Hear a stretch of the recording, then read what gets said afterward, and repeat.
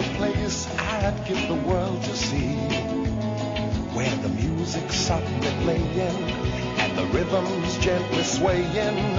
Underneath the stars and a million bars, guitars are softly saying, Mexico,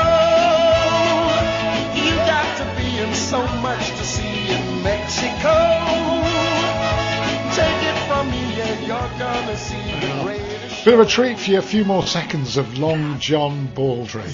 And Mexico's where we go now, to Campeche in Mexico, and say a very good evening to John Bonfiglio. John, thanks ever so much for joining us.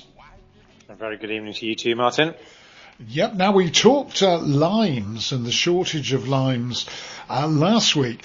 This week it's avocados. Is this to do with the cartels, or there's a shortage of avocados, basically? What's causing it?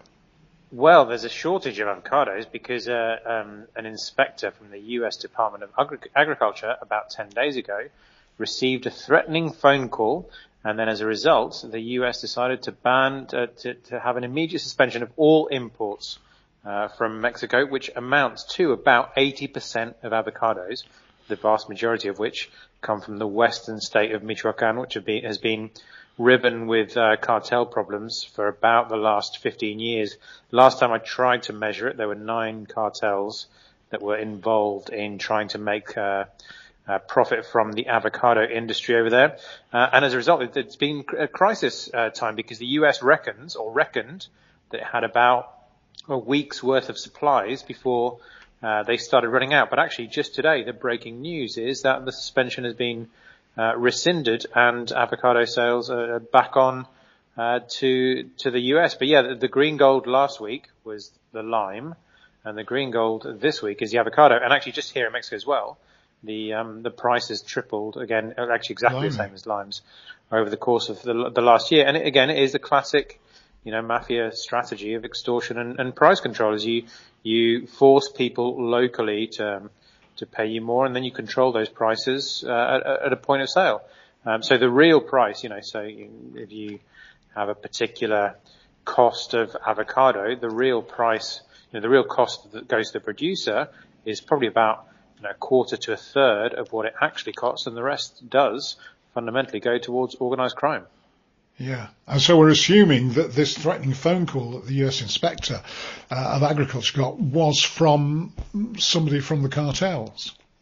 Yeah, they were basically, it was a US Inspector who was refusing to certify a shipment, who received a threatening phone call. So it was somebody who was getting annoyed with the US authorities and not moving stuff fast enough, and had presumably been pressured by somebody higher up the cartel ladder to get a bit heavy with individuals in terms of, profit margins and so on. Again, on your show, Martin, we've spoken more about the cartels really as multinational corporations, or I've tried to speak about them as multinational corporations and crime organizations. And that's the kind of stuff that they do. It's, they look at numbers. How can we maximize profit here on whatever it is that is taking place? And that, this individual that made the call presumably would have been trying to, as with, with all of it, well, maybe not all of us, but as with a number of people in capitalist societies and economies, he would have had to reach certain targets and been terrified by not hitting those targets, and made the threatening phone call, which then became a massive international incident. Wow.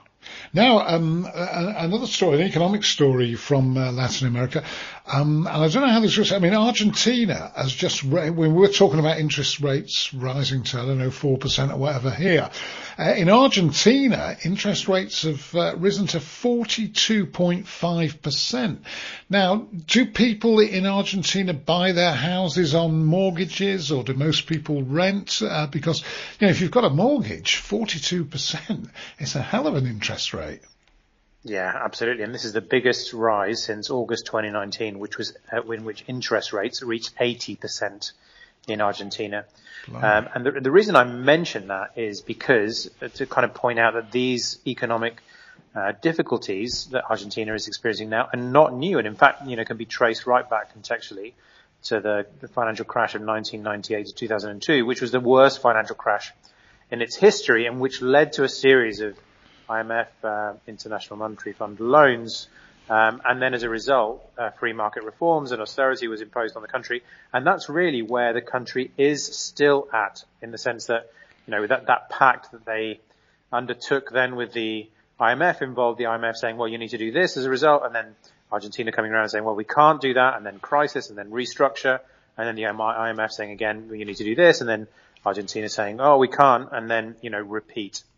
And that's led to a cycle of, an economic cycle of, massive inflation, massive devaluation, in which the Argentine peso really is not worth, almost literally the paper that it's written on. And this is whenever interest rates go up that high, it's basically an attempt to stop spending, or for people to, to hold on to their currency rather than, in particular, to trade it for the US dollar. So definitely not, a functioning economy in the way that, most developed modern economies would consider. And the IMF has been a very uneasy bedfellow for Argentinians for the last 25 years. In fact, I'd say that almost the words that a local Argentinian on the street fears the most are debt restructuring. Here we go again. Yeah.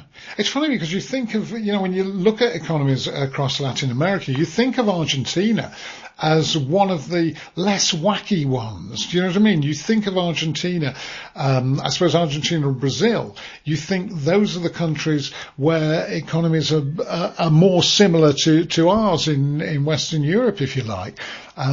So, you forget about the fact that, I suppose in Buenos Aires, they've got huge inflation and people are suffering and can't afford to feed themselves.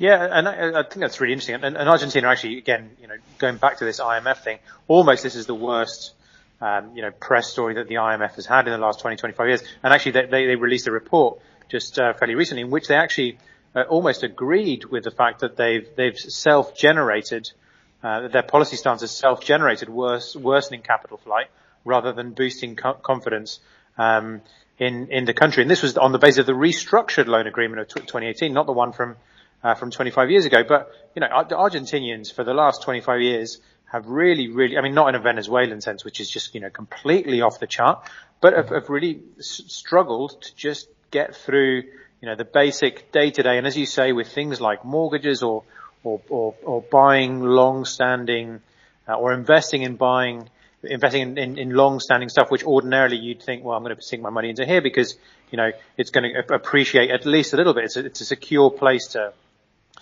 put this. That definitely doesn't happen. And the only secure place to put your money really is to transaction it out straight away to the dollar, which just exacerbates the problem. But, for sure, in terms of, generally speaking, Latin America has had a series of structural economic issues, but the Argentine ones are very specific to that country and what began to take place with that uneasy alliance with the IMF 25 years ago.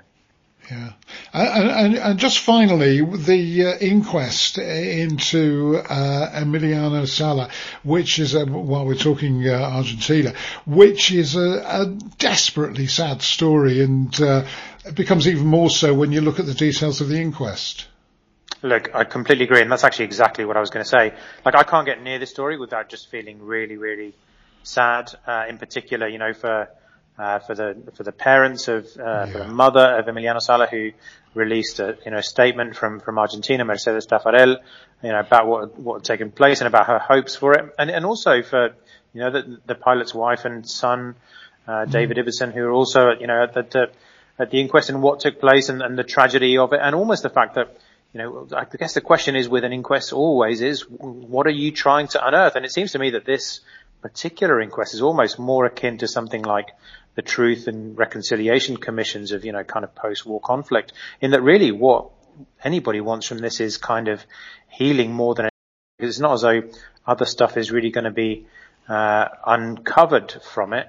And yeah, just terribly sad. And we've got, at the very least another 5 weeks of this, and Argentine outlets regularly report on this and say that, despite the fact that, there was somebody, David Henderson, who was, who served 18 months in prison and so on, and we kind of know what went wrong, that the country still weeps for Emiliano Sala. Yeah, absolutely. My daughter, actually, when she was covering sport for Sky, did go over to Argentina and speak to his family. It was impossible to visit this story without realizing just how tragic it was. What a promising future he had, et cetera, and what decent people his family and friends were out there.